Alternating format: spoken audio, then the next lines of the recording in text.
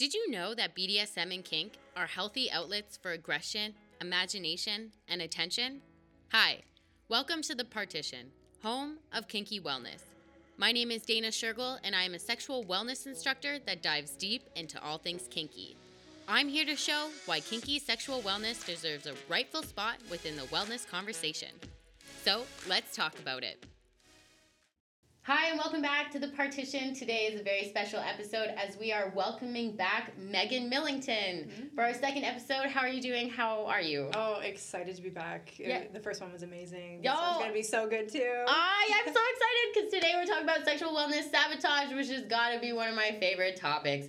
So today we're going to be going through just sexual wellness sabotages that we know and that we've learned and experienced. So I can start. One that I really find that's popular is the Netflix documentary that came out about the Om meditation and One Taste. So I originally was looking for that that documentary because I had watched a previous documentary with the same title about how Pfizer had put out basically hysteria in the States about how women could not orgasm, and they were putting that off and saying, oh, we have the pills, we have this, they have that. So when I saw that Netflix was doing another documentary, I thought it was going to be about Pfizer. So when I saw that it was about, basically, in my opinion, decrediting this person for things, like, it really just kind of came back to financial things, and people's felt very bitter when I watched that film, that the people on it were just complaining about not really what it was about. Yeah. And so my biggest thing about sexual wellness sabotage is any chance and opportunity that they have, they will find one problem in a sexual wellness practice or lifestyle and then use it almost as an example of, oh, you shouldn't do this because it's so bad. Look at this one example over here. And that was definitely one of it, because the Om practice really is just stroking the clit for 15 minutes at the bare bones of it. So I don't know if you've heard of that one before or if you have any thoughts, or you did say that you watched it. So yes. First of all, female sexuality is looked through a medical lens. This is just how we introduce ourselves to female sexuality, but also that it's a problem to be solved. And the funny part is around Pfizer looking at, I don't know if it was Pfizer or was it Pfizer that did that? There was another company. The documentary, I think, was about another company, yes. And then it spiraled into Pfizer was the bigger of the company that was putting it out. Yeah, so the pharmaceutical industry that were looking at a pill to solve the problem, but the funny part is it actually won't solve the problem, because female sexuality is so much more in depth than just taking a pill. So it became such a mystery. And then when you talk about the documentary, it's like it really just highlight the Om and One Touch documentary. It highlights the legacy that lives inside of a female body, which is your orgasm is scary and dangerous, your body is scary and dangerous, your blood and your periods are scary and dangerous, and menopause is scary and dangerous. Your whole body and everything about you from birth to death is horrible and a medical problem. So, do you really think that you're going to want to, connect to your body? And you're living in it. So I totally feel you on the way that media and these documentaries and what they choose to put out there for someone to receive inward, as opposed to the positive benefits of learning about the clitoris, stroking the clitoris, having an orgasmic meditation, and feeling the sensations throughout your body and what benefits that can do for you. Well, even to that point, the education, it shouldn't be so hard as to show or to say, hey, this area of your clit, why don't you focus on that instead of penetration? It really comes down to one sentence. So when it comes to a lot of the sexual wellness sabotage things that I look at, I do feel like it is on purpose. Yes. I cannot sit here and say that after seeing article after article, documentary after documentary, that this isn't something that someone's not using to mass control the society through sexual obedience and sexual control on some level, or lack of education can also be controlling. Yeah. Because we just don't know. And so do you find that, I don't know, what was your opinions on it after you watched it? Did you like the film or anything? Yeah, so I love what you're mentioning around even just the lack of information or a certain type of information. It shapes your behavior and how you operate in what level of awareness and attention you put on to your body and how you live your life, which then also either atrophies parts of your nervous system and you cut off your ability to connect to your overall sense of wellness and wholeness. So yeah, absolutely. Like what we see and what is projected out in front of us or displayed to us as information creates a behavior change.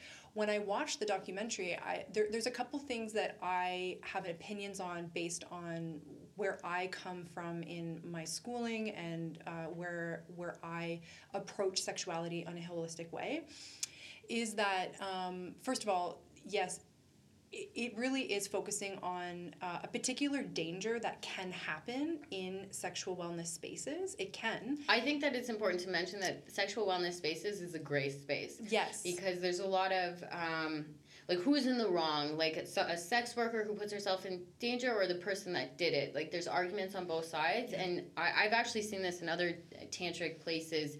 Watched a documentary out of one in Thailand, and the instructors there were saying, we take it with a grain of salt that there is some danger to this. And yes. So I think people need to understand that sex can be dangerous, especially with BDSM and kink, and when people see it, I think there is danger to that as well, just by hurting yourself, not even mentally, but like physically hurting yourself if you do things wrong. Yeah.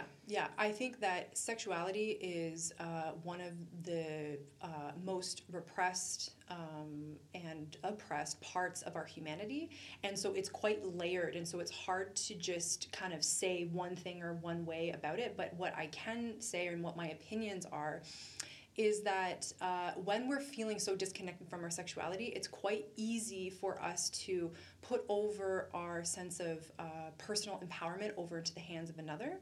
And we forget that we're all human beings. And this is why I love the sacred arts of Tantra, because Tantra teaches that you are your own being and you are almost like self-responsible in how you are creating awareness of your whole self, your mind, your body, your spirit, your emotions, everything of that nature.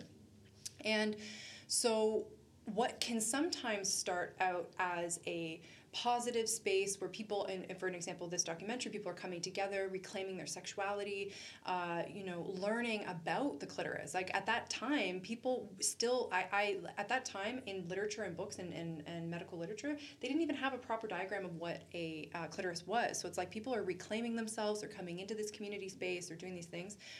Over time, sometimes the humanity can come in, and if we don't keep ourselves in check, dangerous things can happen where people maybe, might want to monetize in certain ways or do certain things. Whether that happened, I don't know.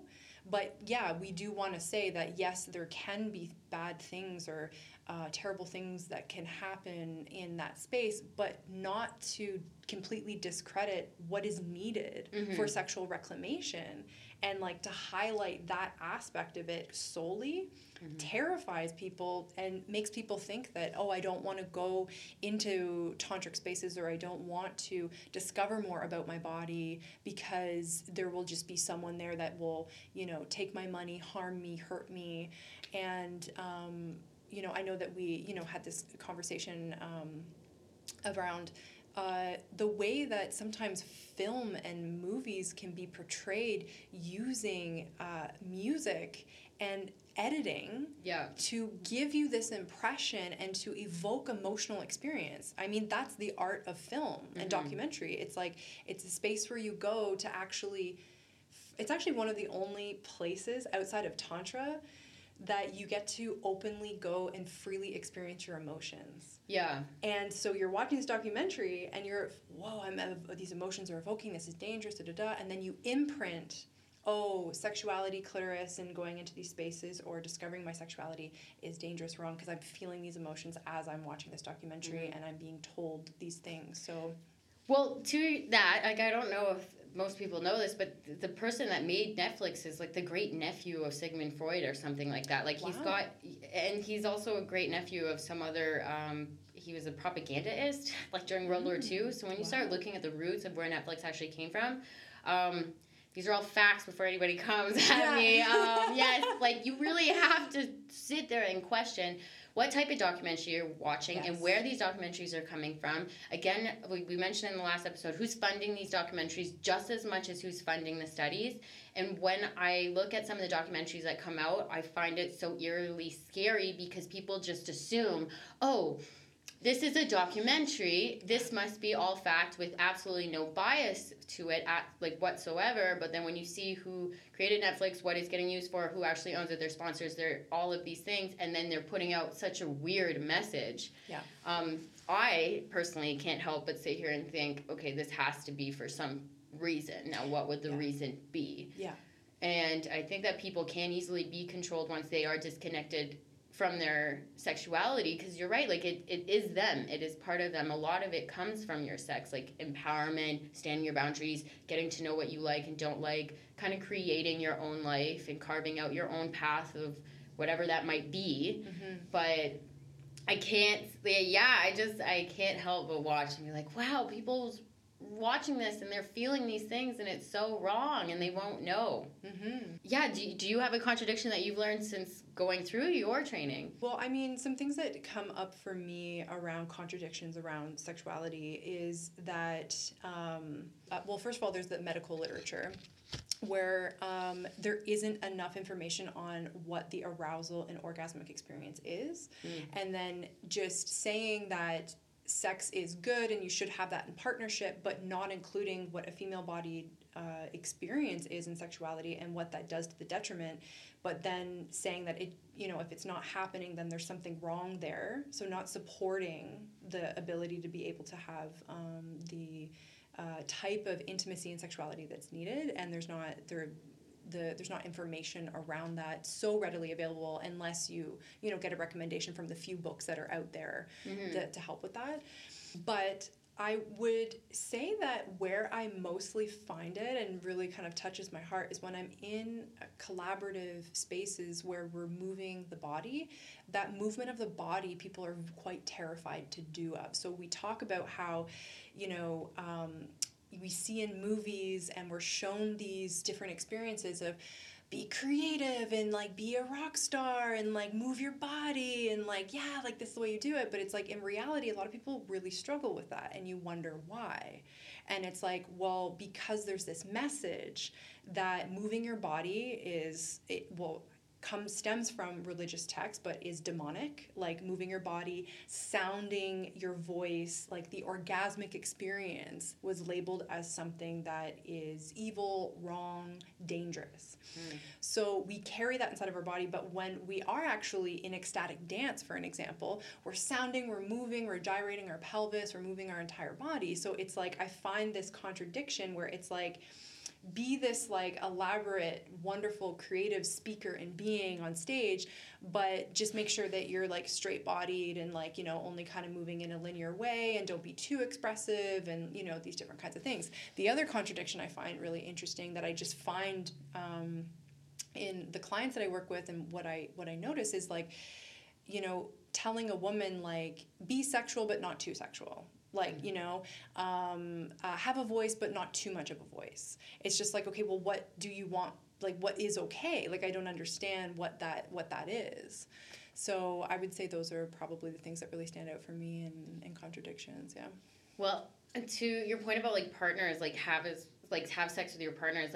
One thing I don't agree with now in Western is something I feel be part of is that whole Friday night, Saturday night hookup culture that goes on, and how we have magazines that comes out and say, this is how you can get a partner, this is how you can get this, and it's on both sides. Women have magazines, men have it's here, how to get a girl, how to get a partner, how to get this, but go ahead and have sex with people you just met, and then we have these, you go and you do that, and I feel how you cannot be satisfied with that I think from a female standpoint. As much as you think and you've been told, hey, if you hook up with this random person, you will feel better. And even if that might be the case for a few people, I'm not saying this is for everybody, but I feel overall, from what I hear and what I get feedback from and some of the stats that are coming back out, it's not helping you. Because even, I've said this before, but you could go over to someone's house and fully expect to have sex with them. You walk in the room and you go, oh, I don't want to even have sex in this room. This is bothering me and that's bothering me, or this is just not the right environment. And then it becomes this really awkward situation for everyone involved. But I feel like with women, it gets into a really hard spot where you can't really back out. You can get backed out, but you feel like you can't back out. Yeah. Yeah, and I first want to say that sexuality is quite dynamic, and everyone's experience of it is quite unique, and that there is a place and an experience to have if you're intentional with your hookup. So like, let's say you're wanting to hook up, but the reason why you're doing it is because you just want to feel how the pleasure and the intimacy collides with another and movement. The amount of people that go in with that intention of just like, I just want to see and play and move, and I know my boundaries and I know how to use my voice and to figure out how to get out or to go in or whatever, that's another question around, is that person able to do that? I would say that and that's a beautiful experience, and I mean there's obviously different levels of relationship where there's multiple different partnerships, and you can experience those different dynamics and meeting people like on a whim. But with the hookup culture and what I feel that a lot of people are, and what you're speaking of and what people connect to is in part is like the developmental stage of female sexuality. It's like, okay, so in the 60s, we came out of this powerful movement to have rights around our sexuality, and it's like, okay, well, we're gonna fight to be like, no, I like the pendulum swing. It's like, I feel like I'm not in control of my body, so I'm gonna pendulum swing into I have total control in my body, and I'm just gonna do these things, and I'm gonna do the thing of connection, and then I'll get something from that. But what can happen is you notice that there's a depletion and it's not really working for you. The other thing that drives people to do that is women tend to get the message that their worth is their sexuality, and that they're a two-dimensional sex object that's for the male gaze. And so when there is this like wired imprint of that, it's like, okay, well, we have natural needs of love, safety, and belonging. And if we think that this is the way that we can get love, safety, and belonging, because that's how culture recognizes me, it recognizes me as a sexual being, I'm a body that is used, I'm supposed to, that's when my worth kind of came around for a lot of people, is like, okay, well, I'm going to do this one-night stand hookup or connect with someone because what I really want is love and intimacy, but I don't know how to get that love and intimacy. Mm-hmm. So I'm going to, do the thing that I'm watching that's in media and that's being portrayed to me or in magazines that's telling me to go and do those things. But then you don't know how to back out. You're like, I actually don't really feel complete in this situation, but there's a deeper drive of I actually want to feel love, and I don't know how to even communicate that, so I'm going to go through the process of it. And both partners are leaving not sure why that depth of connection didn't happen. And so it's just, again, a lack of information. Yeah. And it's lack of information and not even being able to like give the mass people the tools and the words of the communication that they even need to. Yes. A lot of what I learned, obviously, like most of what I learned was through experience and talking with people and doing these things, but I learned going through like being more open in sexuality, more open in sex, is that I was able to better communicate, because I do feel that if once you are more honest with yourself and your sexual self, overall, you can be more honest to communicate with yourself, with the people around you, and it's one of those things, like, once you rebalance yourself there, your whole world can almost change overnight. Like, easier said than done, but it can bring up such dramatic change so quickly. Oh my God, yeah. I've worked with clients who are completely feel no pleasure. They think that they're entirely broken. I do a simple practice with them when they're laying on their back. I guide them through a meditation. My work is online, so we do one-on-one coaching, and I will ask them to turn off their camera so that they feel more private in their space, and I'll simply get them to roll their pelvis like honey slow in one direction and honey slow in another direction, and to just give themselves permission to feel pleasure just to feel it.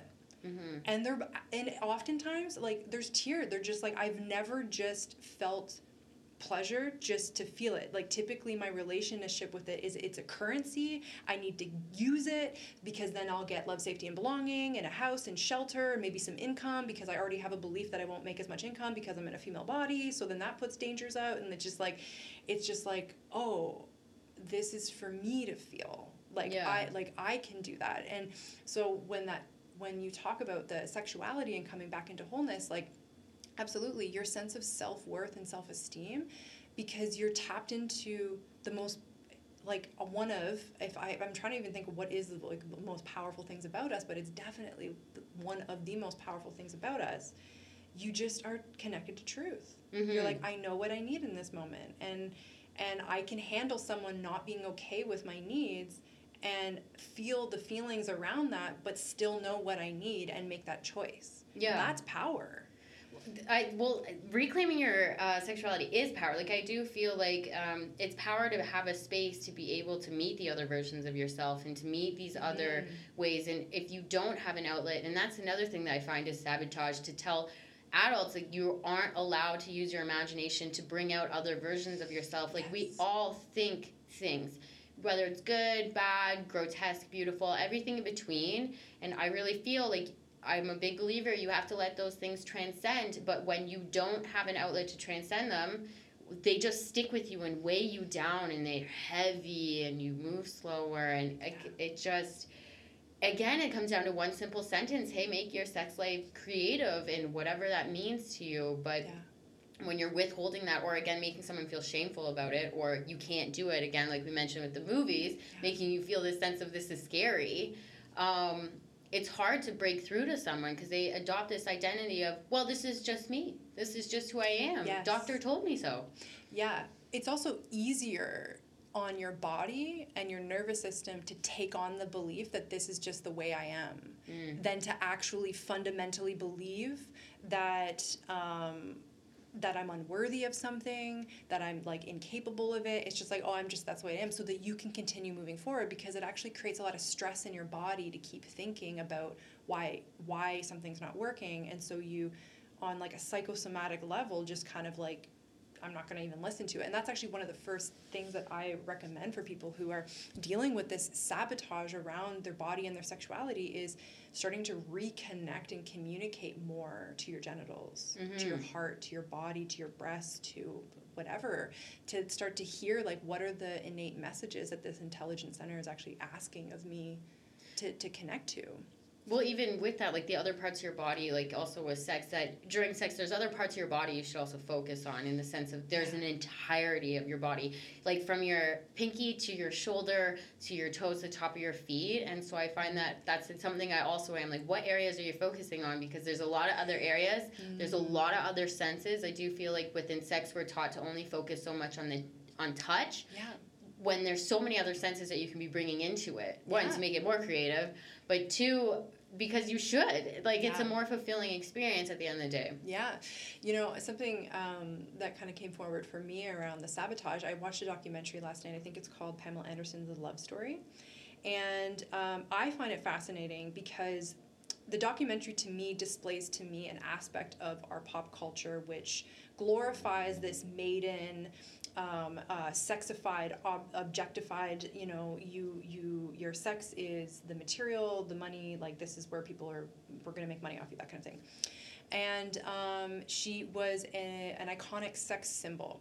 And a lot of people can create a lot of experience from that. When they watch that, they can feel their own shadow around, like, who does she think she is? Like, why does she have implants? Like, why is she feeling like a sexual being? You know, these different things, right? So people can really, like you're kind of gross. Or some people are like, wow, that's amazing that you can choose that. So there's this rewarding in our culture of that, but then what the documentary was talking about was how this sex tape was stolen out of their home, of her and her husband at the time. I know he's a drummer. What is his name? Tommy Lee? I don't know. Yeah, I think so. Yeah. I think it was. Stolen out of their home, and then they were propositioned with money to be able to get the tape back or something of that nature, to not be publicized. And even though they lived a very sexual life and they showed their body and all these things, that was a violation because that was stolen from their home. And they were very serious about that. They took it to court. Like, there was a lot of issues. She had a miscarriage over that period of situation because it was very stressful. But what happened afterwards is her husband, because he was a male and he was a rock star, he was glorified as this, like, yeah, you're a prized winner, like, you're an amazing guy, whereas her career went down. It was like, oh, like, you being a sexual a woman and having that video out there, now your career is going to spiral out of control and down. And I find that interesting. And I find like all of that shows this sense of sabotage around, like, okay, as a female body, I better not be too sexual because I will lose a lot of things if I am that way. Mm-hmm. You know, yet it seems that you will get more income and ability to have a freer life if I am a sex icon, mm-hmm. and I do flaunt my body. So it's like this push-pull experience, and it's like, what do you digest? Like, how do you relate to that? You know? And it's also a dangerous trap that once you get sucked into it, it's very difficult to leave from some of the research that I've seen. Just even with the onset of OnlyFans and the younger women that are going on and they want to get out of OnlyFans, but they can't because they're living this lifestyle that only OnlyFans can fill in for them. And another thing that I learned through all this actually is that the WHO doesn't classify sex as an addiction. And I learned that while I was going through a porn addiction class, when I was doing a podcast on it.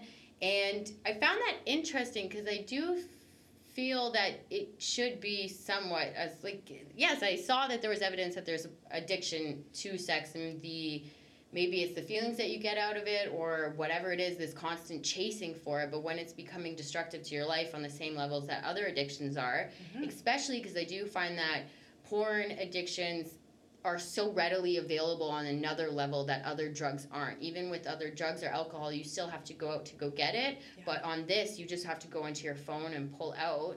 Yeah. But did you have any information? You mentioned something that there may have been a reason why that wasn't classified as an addiction. Yeah, so the pharmaceutical... So when pornography came out, there was a lot of money to be made off of it. And they noticed that a lot of people are wanting and are curious about their sexuality, so they're looking at pornography. There was this huge expansion around pornography and making that available.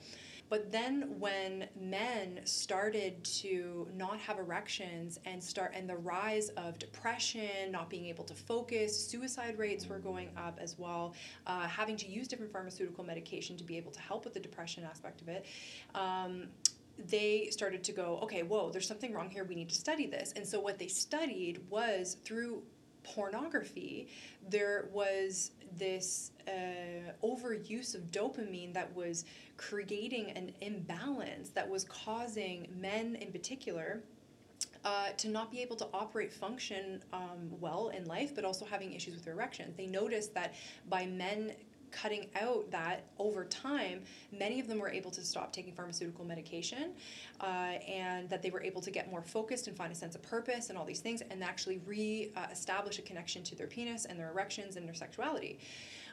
So I think that the reason why it's not labeled as an addiction is a couple different things. I think that there's a lot of money to be made off of pornography. I think that the pharmaceutical medication that is being used to help treat these different things, I think that there's money to be made there. I also think that we just generally have still a long-standing legacy of shame around the body. Like, people are just like, I don't want to talk about it. Like, it's just not something that I want to, incorporate. And like, it's so tough to say certain things about it because a lot of it comes from your own personal experience. But in some cases, I've often thought, like, it's much easier to control people when they're not connected to their sexuality and they're not able to, like, connect to whatever. And it's like, that many different things can be thought about even that sentence. Like, what is control? Is this something that's happening? I don't know. But I do know that connecting back to your sexuality, you have way more empowerment and control. So it's like, well, if you don't, then what happens? Are you more susceptible to different things? Can people monetize off of that? I absolutely believe that. I think that it's in other people's best interest at a higher level than we are at, that because there are people that control strings, like there are people that sit on the boards of this and study, okay, how can we make more sales, how can we do this, how can we do that, and it's on our songs as well, on the radio, some of the lyrics. And what happens is I do feel that people don't understand that when you are singing a song out loud, you are actually manifesting those words out loud. So really watch the music that you listen to and that you say out loud. Yes. Maybe this might be a stretch here, but I genuinely do believe that. So when you start listening to the lyrics that are on there and you're looking at the demographic who's listening to them in high school and what's happening, there's a direct connection there. And there's someone there that's their job is to do that. And for better or for worse, like it is what it is, I guess, at the end of the day. It just is what it is. And so it's something to definitely be at least taken to some seriousness. Yeah. And it might answer some questions if you sit and reflect a little bit about maybe the music that you're listening to. Is it influencing how you are having sex, how you are looking at sex, how you view yourself as a sexual person as well? Totally. Yeah, absolutely. Like the brainwave, when we hum or we sing or we're moving the body or we're experiencing pleasure or joy or just movement, we're regulating our body in a way where we're tapping into the deepest parts of our nervous system. And when you're tapping into the deepest parts of your nervous system and you're imprinting with certain messages, that's going to go deep. And vice versa, if you imprint with positive things, so that's why sexuality is such a beautiful manifestation place as well, because you're moving your body, you're connecting to pleasure, but maybe you just want to feel profound love, or you want to have a vision of love with your partner, a depth of intimacy. You're going to tap into the deepest parts of your brain that are going to signal that it's safe to do that, and you can start to experience it. But if you're tapping into that and saying that certain things are dangerous, your deepest parts of your nervous system are going to go, okay, I'm going to close to that intimacy. I'm going to close to that human relationship. And so it can work in both ways in how we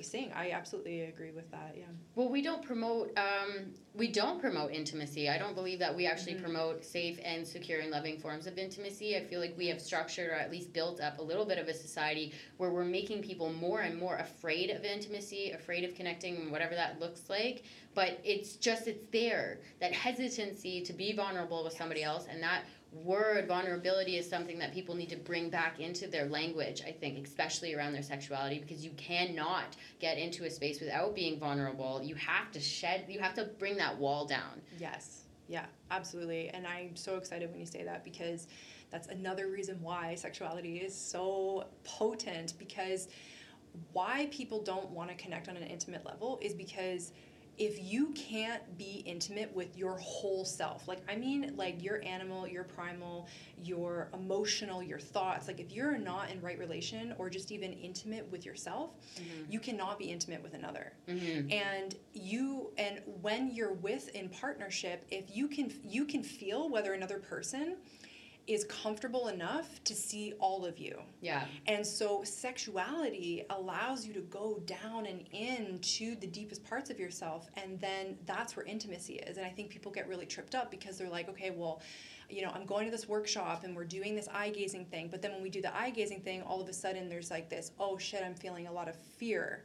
Yeah. Oh, I don't know how to handle that. Oh, I don't feel comfortable to show how much fear I feel in front of my partner. It's there's the block, and then you got to go into that and keep going in, because it's can you see all of me?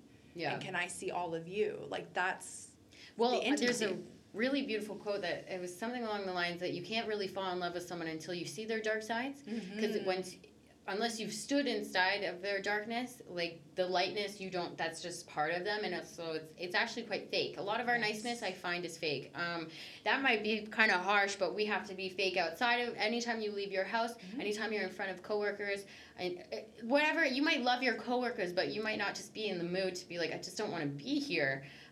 So all of those little micro things, they weigh down, and so again, I guess in BDSM and kink, I do feel if there was an outlet to say to people you are allowed to be angry somewhere safe and consenting, that would also help a lot of people, because anger is one of those things, and aggression, that I feel that people do. Anger, fear, they just don't want to deal with it at all, so they just shut it down completely. Yeah, absolutely. And you can't shut it down. It will come up somewhere else. No, it's a universal human experience. It's not going to go away. It is a conscious living experience. Anger, resentment, jealousy, all of these things that we consider dark are part of our human experience, and if we can just open to them, Mm-hmm. we're not fighting with them, they actually become a wellspring of energy and resource. It's like, oh, this is an energy that is just existing. Okay, how can I dance with this? Okay, cool, like amazing. But to your point around this putting the smile on, I can't tell you how many times I've been in a workplace where it's this like I've typically it's a man, but it's a man that will come to me and just say, oh, just smile. And it's like okay, like is it okay that I have like a resting face at this moment, or like, or am I just here for your objective, like beauty, because I'm to be something that you extract from because you don't know how to access that yourself, and so I need to be that for you, and I'm trained. Everyone is trained to understand that that's what you should be. And so have that smile on, you're here to feel that, and it's just like, it's this surface level thing, and then we're all suffering in our intimacy. Absolutely. Well, the toxic positivity movement around sex, I feel like, is also, like, it's okay to say, hey, this isn't okay. This is not working for me. Yeah. I do feel that partners, like, so you don't want to hurt anybody. Nobody wants to hurt. I don't think humans intently want to hurt people, and I think that's why it's so difficult, because it's, if I say, hey, this is a problem, people will put up these walls, and it's like, for whatever reason, and again, it always comes back to you just didn't know. But again, we should know everything. I think people think that they should know more about sex than they actually do. Yes. Like, we've been told, oh, you should just know that by now. Yeah. You're of a certain age, you should know that. It's like, actually, that's so wrong, because at some point, if you didn't learn it while you're younger, I do believe society just is like, well, you got what you got, that's it, you're not allowed to learn anymore when it comes to sex, and they've just closed it off completely. Yeah. So it comes into, again, like, self-exploration. It takes a lot for someone to come to the realization that they need to take care of it as well. Yes, and I love that comment, because I think that is also this weird, elusive, like this vapid way of sabotaging ourselves, because we are given this message that you just need to be sexual, like, just do the thing. But we're not given this information, and like, we don't learn how to exercise, like, well, we don't learn how to eat well. We actually have to breathing. Yeah, can we talk about breathing? Like, we don't know how to do anything. Like, I just got into breath work recently, and I know this is off topic from sex, but breath work has changed my life, like, just even the short amount of time that I've been doing it. And it's just, again, that came through a stem of going through the sexual wellness journey, eventually, of just reclaiming all parts of your body, of how you use it, like sexually, breathing, eating, everything, sitting, certain positions that we shouldn't be in, that 90% of us are in all the time. You should, like, sitting, like, it's one of those things. It's not natural for us. Yes. So, that's why I'm so fidgety, even. Because it's just like, I need something to be up, but yeah, of course. No, so sex is definitely one of them, and it takes a lot of work. It's work, and I think people need to know that too. It is effort. There is pain involved when you go through your sexual wellness journey to some degree. Yeah, absolutely. And I think that, there's this like Disneyism that happens in life too, that we get a lot of programming from. Like, we get the story that there's this knight in shining armor that's going to save you. Like, we watch television shows where it's like, oh, like, this just happens, like, you get a house and then this emotional thing happens because I watched that. But no, it's not. It's actually, real life is real work. And the sadness around that, and the thing that I feel deeply for, is this this side swipe into your life, and you're going along, you're doing these things, and you're like, I'm not happy, and it's like, because there's work required to build your sexuality, relational capacity, facing those fears, like facing those negative emotions that you're told not to. Yes, exactly. But that is about as much time as I think we have today. I love having you on the show. Honestly, I'm going to bring you back over and over again. Where can my followers find you? Yes, so I have an Instagram account. That's where I post a lot of informational videos to really help people with their sexuality. It is the @ Megan Millington Coaching. And then there is meganmillington.com, where you can reach me on my website. I work one-on-one with people and really help to restore them back into their body, but also back to their erotic intelligence. Wonderful. For everyone listening, we're going to put everything into the comments so you can find us and keep up to date. And thank you so much for listening. We'll see you next week. And as always, stay kinky.